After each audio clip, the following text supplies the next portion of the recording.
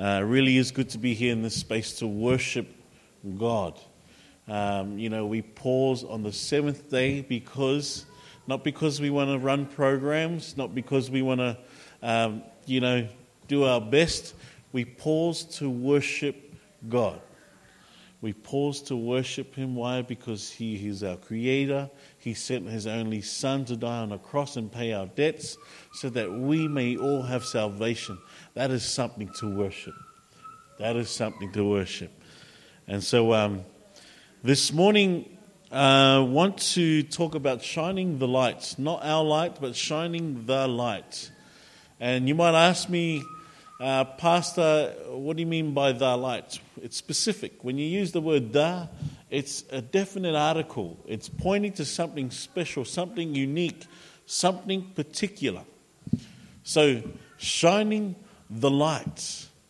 The question I would like to add, do we know the light? Do we personally know the light? Or sometimes, in the Pharisees of old, as you've seen in Jesus' encounter, the Pharisees would say, that it's because of the covenant that is made with Abraham that we have life. But Jesus was saying, that everyone stands alone before God. Yes, we do help each other as a community, but at the end of the day, we do stand before God, giving an account of how we've shined His light. How we've shined His light. And I can't make it off the faith of my father. I can't make it off the faith of my uncle who was a pastor in ministry. I have to have my own personal experience with Jesus. And so to have that personal experience with Jesus, you then have the authority to shine His light. You have the authority to shine His light. Now, I remember before this light switch went on home here and here, before that, I was someone who would lead a whole crowd of people to do wrong. And that was to go against God. It was to go against the values of our parents. We were unruly children, and I led them all. And when God came into my life, He flicked on a switch and made me realize that the life that I was living to lead was only leading to destruction and leading a whole lot of people with me. I didn't think of any harm I didn't want to harm anyone. I didn't really care about myself, but I didn't want to harm people. I didn't want to harm their salvation either. And so when God switched on the light for me, He says, you're doing a whole lot of harm, son. And you're leading a whole lot of people with you. In fact, I want you to come back to me so that you can lead people towards me. I can't do that without the light God gives in me.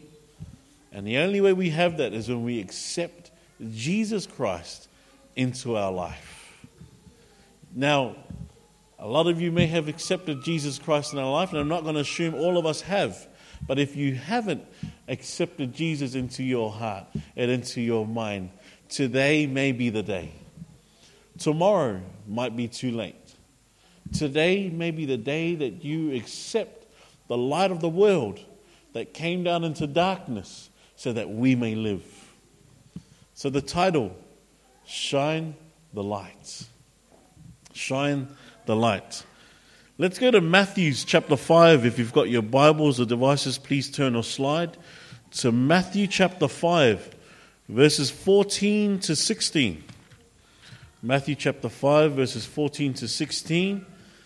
And we will find that is where Jesus' great Sermon on the Mount was preached.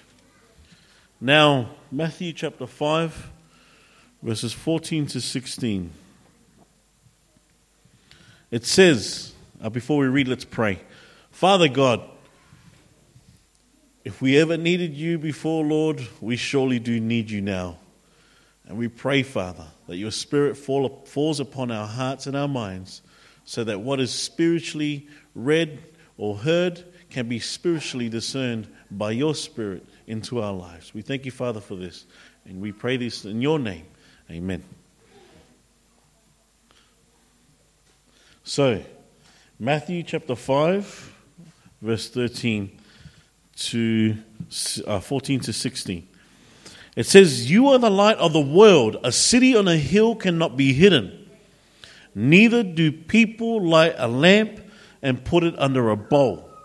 Instead, they put it on its stand, and it gives light to everyone in the house. In the same way, let your light shine before men, that they may see your good deeds and praise your Father in heaven." I'll read that last part again. Verse 16. "In the same way, let your light shine before men, that they may see your good deeds and praise your Father in heaven." Now, question. Are we saved by good deeds? No, we are not saved by good deeds. But the word here in Matthew, in Jesus' words, is that let your good deeds do what? Shine and praise your Father in heaven. Our good deeds does not add to our salvation. We can't add or do more to attain salvation. The Word of God says the only way we attain salvation in John 3:16 is if we accept the Son, believe in the Son. And when you believe in the Son that He has given us, it says that we will not perish but have what? Everlasting life. That is the only thing God requires for us to attain salvation. So good deeds does not add to our salvation. But the word here in Matthew chapter 5 says that our good deeds will praise who? God. And so that others may see God's glory. What good is a light if we have a light and we put it under its basket? You know, I remember first coming to Avondale. Now, Avondale is a beautiful place. You've got a lot of people who believe in God and study the Word, and it's awesome. It's an awesome environment, right? And after a year in ministry and theology, I went back to Logan. Went back there, and I thought, man, this is tough. I want to get back. I want to go back where there's peace. I want to go back where there's people praying. I want to go back where there's people reading the Word. And immediately it dawned on me that darkness is where light is supposed to shine. And I got this picture in my head of light bulbs hugging each other, congregating together while there's darkness out there. And God was saying to me, who's going to carry that light? Who then is going to carry that light to those dark places? It's nice that you congregate together, but worship, yes, on the seventh day, but now from Sunday to Friday, how are we carrying the light to the world? How are we carrying the light to our workplaces, to our families, our friends? How are we even carrying our light to our enemies? Now, we might not have enemies as per se, but we might have people who we don't get along with. How do we carry the light to those people? How do we carry the light to the sick? How do we carry the light to those who are mentally ill? How do we carry our light to our spouses, to our wives or our husbands? Because when we do that, I guarantee you our kids are watching how that light is being shined. You know, it's part of my wife and I's values. We used to do it wrong. We used to try and put all our efforts to raise the kids, and we missed out on our friendship with each other. And we found it was a really hard work. It was hard to teach the kids to do something when we ain't doing it. You catch me? It's hard to teach someone a lesson you're trying to teach them, and it's the very lesson you don't apply to your own life. Again, good deeds. So if me and my wife are doing good deeds for each other, guess what's being communicated to the kids? The values, the presence of God, because we hold God valuable in the middle of our marriage, the kids see that. They see an example of those good deeds. They see that those good deeds leads to God. Good deeds. If you've got your Bibles, please turn to me, 2 Kings chapter 20. And in this story, it speaks of a king who had the opportunity to shine the light, but failed to shine the light.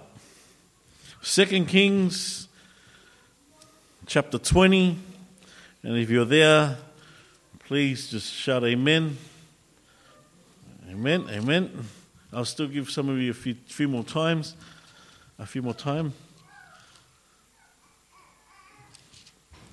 Okay, so 2 Kings chapter 20 talks of a king by the name of Hezekiah. I'm not going to read the whole story, but I'm going to read parts of the story and then I'll fill in the gaps. So it says there, starting at verse 1, in those days Hezekiah became ill and was at the point of death. The prophet Isaiah, son of Amos, went to him and said, "This is what the Lord says, put your house in order because you are going to die, you will not recover." Hezekiah turned his face to the wall and prayed to the Lord, "Remember, O Lord, how I have walked before you faithfully and with wholehearted devotion and have done what is good in your eyes." And Hezekiah wept bitterly. Before Isaiah had left the middle court, the word of the Lord came to him, "Go back and tell Hezekiah, the leader of my people, this is what the Lord, the God of your father David says. I have heard your prayer and seen your tears. I will heal you. On the third day from now, you will go up to the temple of the Lord, and I will add 15 years to your life. And I will deliver you and this city from the hand of the king of Assyria. I will defend this city for my sake and for the sake of my servant David." Then Isaiah said, "Prepare a poultice of figs." They did, and so they applied to the boil, and he recovered. So after this was done, the prophet Isaiah then asked Hezekiah, "What sign do you want God to perform? Do you want God to make the sun go forward 10 steps? Or do you want the sun to go backwards 10 steps?" And Hezekiah says, look, it's easy to move the sun forward 10 steps, but it's harder to move it back 10 steps. So I want God to show me that he's heard my prayer by moving the sun 10 steps backwards. Now, God did this. God had moved the sun backwards. Now, when he did this, he believed God was going to answer his prayer. He was going to add 15 years to his life, and the people were going to be saved from the Assyrians.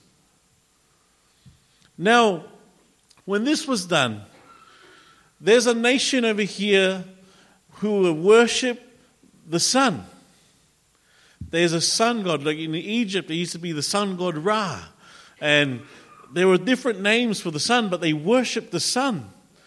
And so when they saw that the sun had moved backwards, they realized that is the God of the Hebrews. And so they come knocking on the door for the Hebrews to explain, or for the Israelites to explain who this God is. And they knock on the door and they answer the door and they say, "Look, who is this God that moved our God backwards?" Only God, the Creator, the God who created the heavens and earth, can move other gods like that. Would you say amen? And so if you feel in your life that there are gods who is trying to ruin you, who is trying to bring you down, who is trying to stop you from knowing who Jesus is, let me tell you of a God that can move those gods backwards. Our God.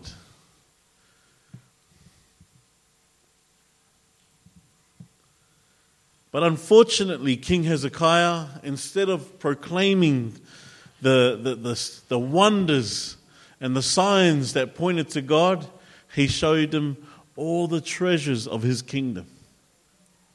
He showed them everything that his kingdom had. He said, this is where we put all our treasure. This is all our important ornaments.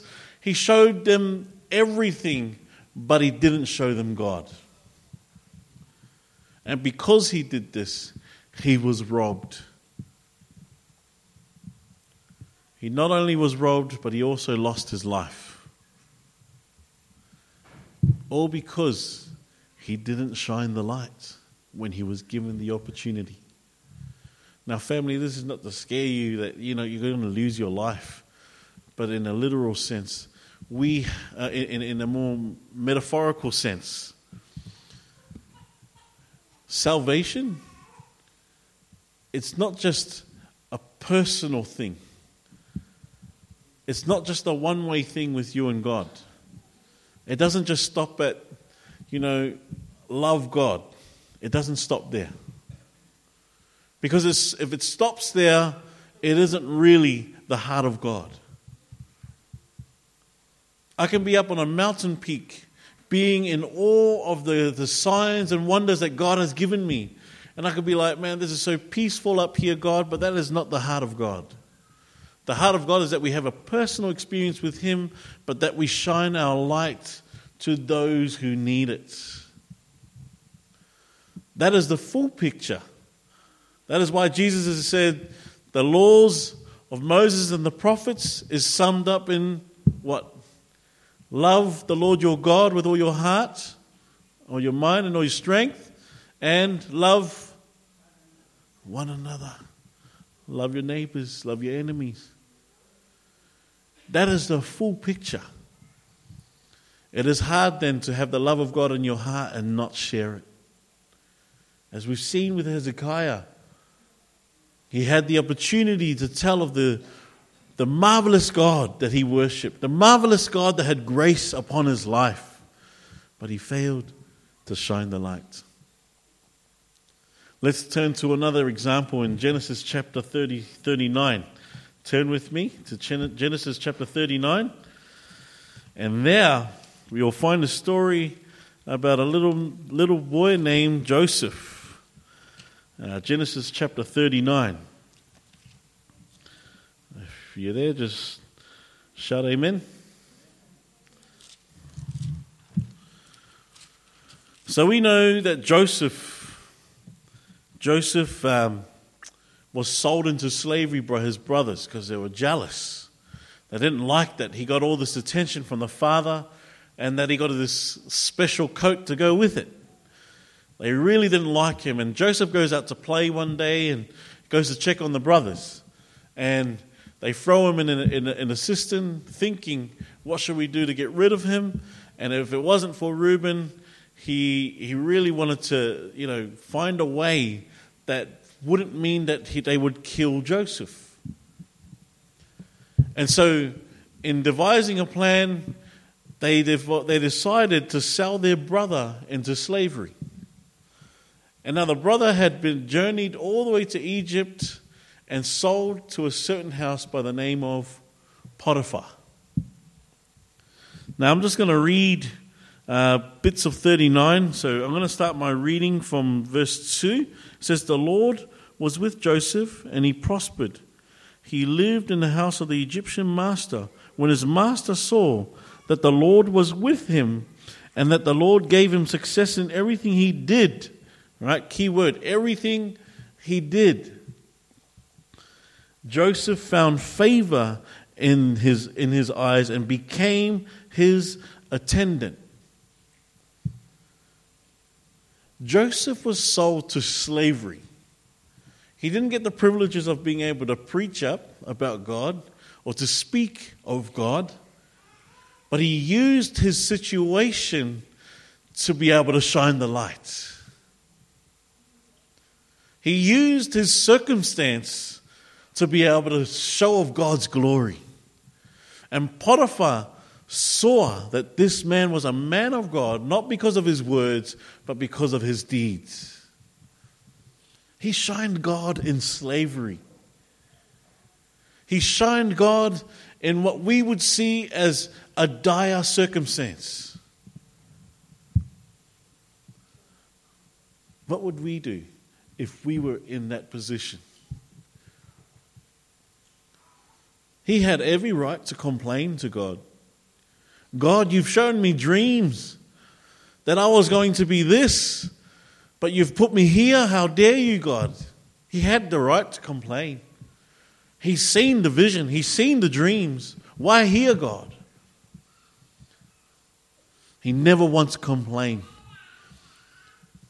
He turned his circumstance or situation into an opportunity to shine the light. Let me ask you, church, have you been given the opportunity to shine the light that you have accepted in your life?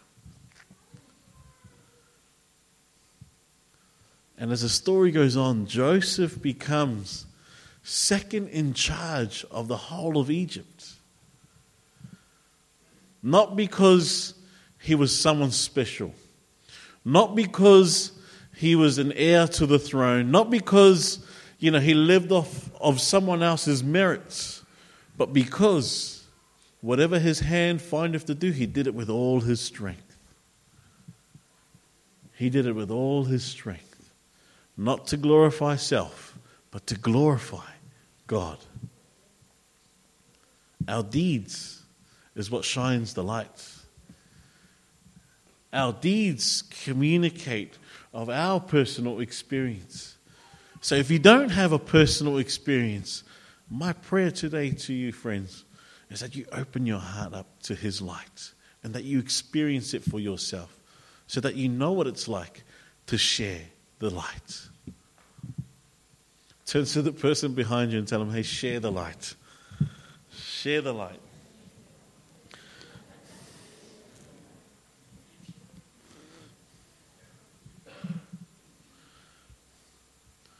So you may ask, Pastor, what does that look like? What does it look like to share the light in our current life? How do we apply that to our everyday life here in Wagga? Let me tell you, there might be some mechanics out there. It's very hard to find an honest mechanic. Every time I've gone looking for a mechanic, it's very hard to find an honest one. Because they'll tell you all sorts of problems, but there was no problem. Just a simple service. Just the money. Let's say there is a Christian mechanic and he holds to the values of being honest. And someone comes in to service their car. The mechanic says, look, I can do it for you for 120. But let me show you, it only costs you 20. One person might ask, I'm just thinking out a scenario here. That person might ask, but you're losing bread for your company. He said, that's all right, I'm a Christian. And if I can do that for you, that'll help you save. That'll help your family. Again, he's shining his light.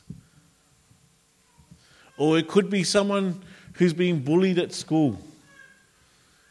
And your Christian child walks past. He's going to speak up and stand up for that person. Why? Because the light is in him. And it's through his deeds. And it might not even be bullying. It might even be just simply respecting teachers and elders and his peers. That people will go, this child is different. This child's deeds, they don't go the other way. It goes against the grain. Why? And then when we're given the opportunity, we will only but proclaim that it's the glory of God and His light in our life. That is why we go against the grain.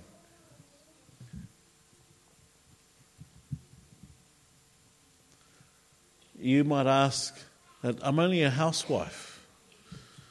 I'm only just at home with the kids. How can I shine my light? It could be catching up with other mothers during the week. It could be that the way they see you parent your children, that they can see, now that's very different. The way she speaks and educates her kids, the way she brings them up, that's something different. Again, it's because of the light of God in us that people will see God's glory. That people will see God's glory. John chapter 1, could please quickly turn there. One of my favorite verses. is found there in John chapter 1.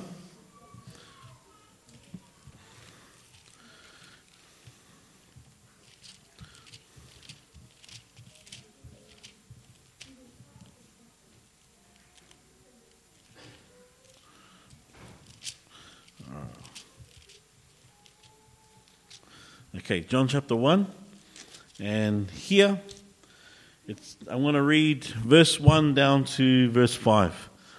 And it says, "In the beginning was the Word, and the Word was with God, and the Word was God. He was with God in the beginning." Remember our children's story? There was darkness that hovered over the deep, or there was darkness that was in the deep of the waters, and it was chaotic. Now, any Hebrew reader would read this and think it's scary, because they believed in dragons, they believed in the Leviathan. These big creatures existed in the deep. That's why when the storm happened for the disciples on the boat, they said, "Do you not care for our life, Jesus?" And he's sleeping. "Do you not care?" And Jesus gets up, speaks to the storm, and it obeys. John here in chapter 1 says that the Word was with God in the beginning. And so when God spoke into that darkness, the darkness obeyed. When God spoke into that earth that was formless, it became something. It obeyed His voice. Then it goes on to say in verse 3, "Through Him all things were made. Without Him nothing was made that has been made." Verse 4, "In Him was life, and that life was the light of men." Verse 5, "The light shines in the darkness, but the darkness has not understood it." Amen. The darkness can't overcome the light. And that communicates to us that light is supposed to be in darkness, because it's the very thing that we are trying to get rid of. It's the very thing that God is trying to get to rid this world of, because it has traumatized us. It has caused us wounds, pain, struggle. But God saw it, and He didn't stay in the comfort of His own home. He came down in the flesh so that the world would see the light when it was lifted up on the cross. So that the world would see the light when it was lifted up on the cross. We're almost there. Nicodemus in John chapter 3 has this conversation with Jesus. When you read this, try and read it. If you've got in your own personal time, try and read it with a clear mind, or with a mind that you've never read the story before, and then read it through. You got to remember who Jesus is talking to. He's talking to Nicodemus, who is a Pharisee of leaders. He's someone who's very intellectual. He was very scholar. So keep in mind who Jesus is talking to. When Jesus talks to him, he says to Nicodemus, "You've got to be born again." And immediately that disrupts Nicodemus' thinking, because he's a scholarly person, he's academic. And so for Jesus to say, "You've got to be born again," that really threw him off. What do you mean, Jesus, that you have to be born again? Do I have to re-enter my mother's womb to be born again? And he was saying that in a really cheeky way, because you can't do that. And Jesus says, "Do you not know that you have to be born of water and born of the Spirit?" And then he goes on to say, "How can I tell you of earthly things? How can I tell you of heavenly things, things that I have seen, if you can't understand the things that I tell you that are earthly?" So he begins to break down Nicodemus. Then he says, so in rabbinic culture, children's stories, they use the stories of Moses. That was used for children's stories. That's those stories the rabbis didn't regard as something intellectual. So when God humbled Nicodemus, he tells a children's story. Let me read that verse. So John chapter 3, and it says here, I'll read verse 10. It says, "You are Israel's teacher," said Jesus. "You do not understand these things? I tell you the truth, we speak of what we know and we testify of what we have seen, but still you people do not accept our testimony. I have spoken to you of earthly things and you do not believe. How then will you believe if I speak of heavenly things? No one has ever gone into heaven except the one who came from heaven, the Son of Man. Just as Moses," this is the children's story, "just as Moses lifted up the snake in the desert, so the Son of Man must be lifted up, that everyone who believes in him may have eternal life." Nicodemus only believed in Jesus not because of his preaching. If you go back to the start of chapter 3, he says, no one can do what you do. The signs and wonders that you do, no one can do it unless God is in him or God has sent him. It was Jesus' deeds that Nicodemus knew that this man was different. That this man was different. Family, we all have an opportunity to be able to show good deeds that proclaim of the goodness of God. Of the goodness of God. Last verse, and we'll close. John chapter 8, verse 12. John chapter 8, verse 12. And it reads, "When Jesus spoke again to the people, he said, I am the light of the world. Whoever follows me will never walk in darkness, but will have the light of life."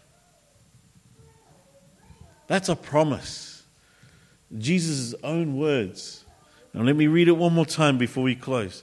When Jesus spoke again to the people, he said, I am the light of the world. Whoever follows me will never walk in darkness, but will have the light of life. If this is you and you want to experience the light of life in your life, please stand with me. And if you already have the light of life in your life and you want to have the courage and the authority in the name of Jesus to share that light, stand. Stand with me. This is the word of God. We have a charge, not just as Christians, but as Adventists, to preach of the three angels' message and the soon return of Jesus Christ.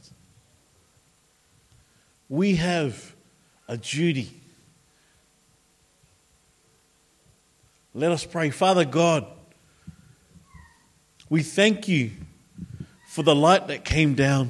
For without that light, that specific light that came in the form of Jesus Christ, we would still be in darkness.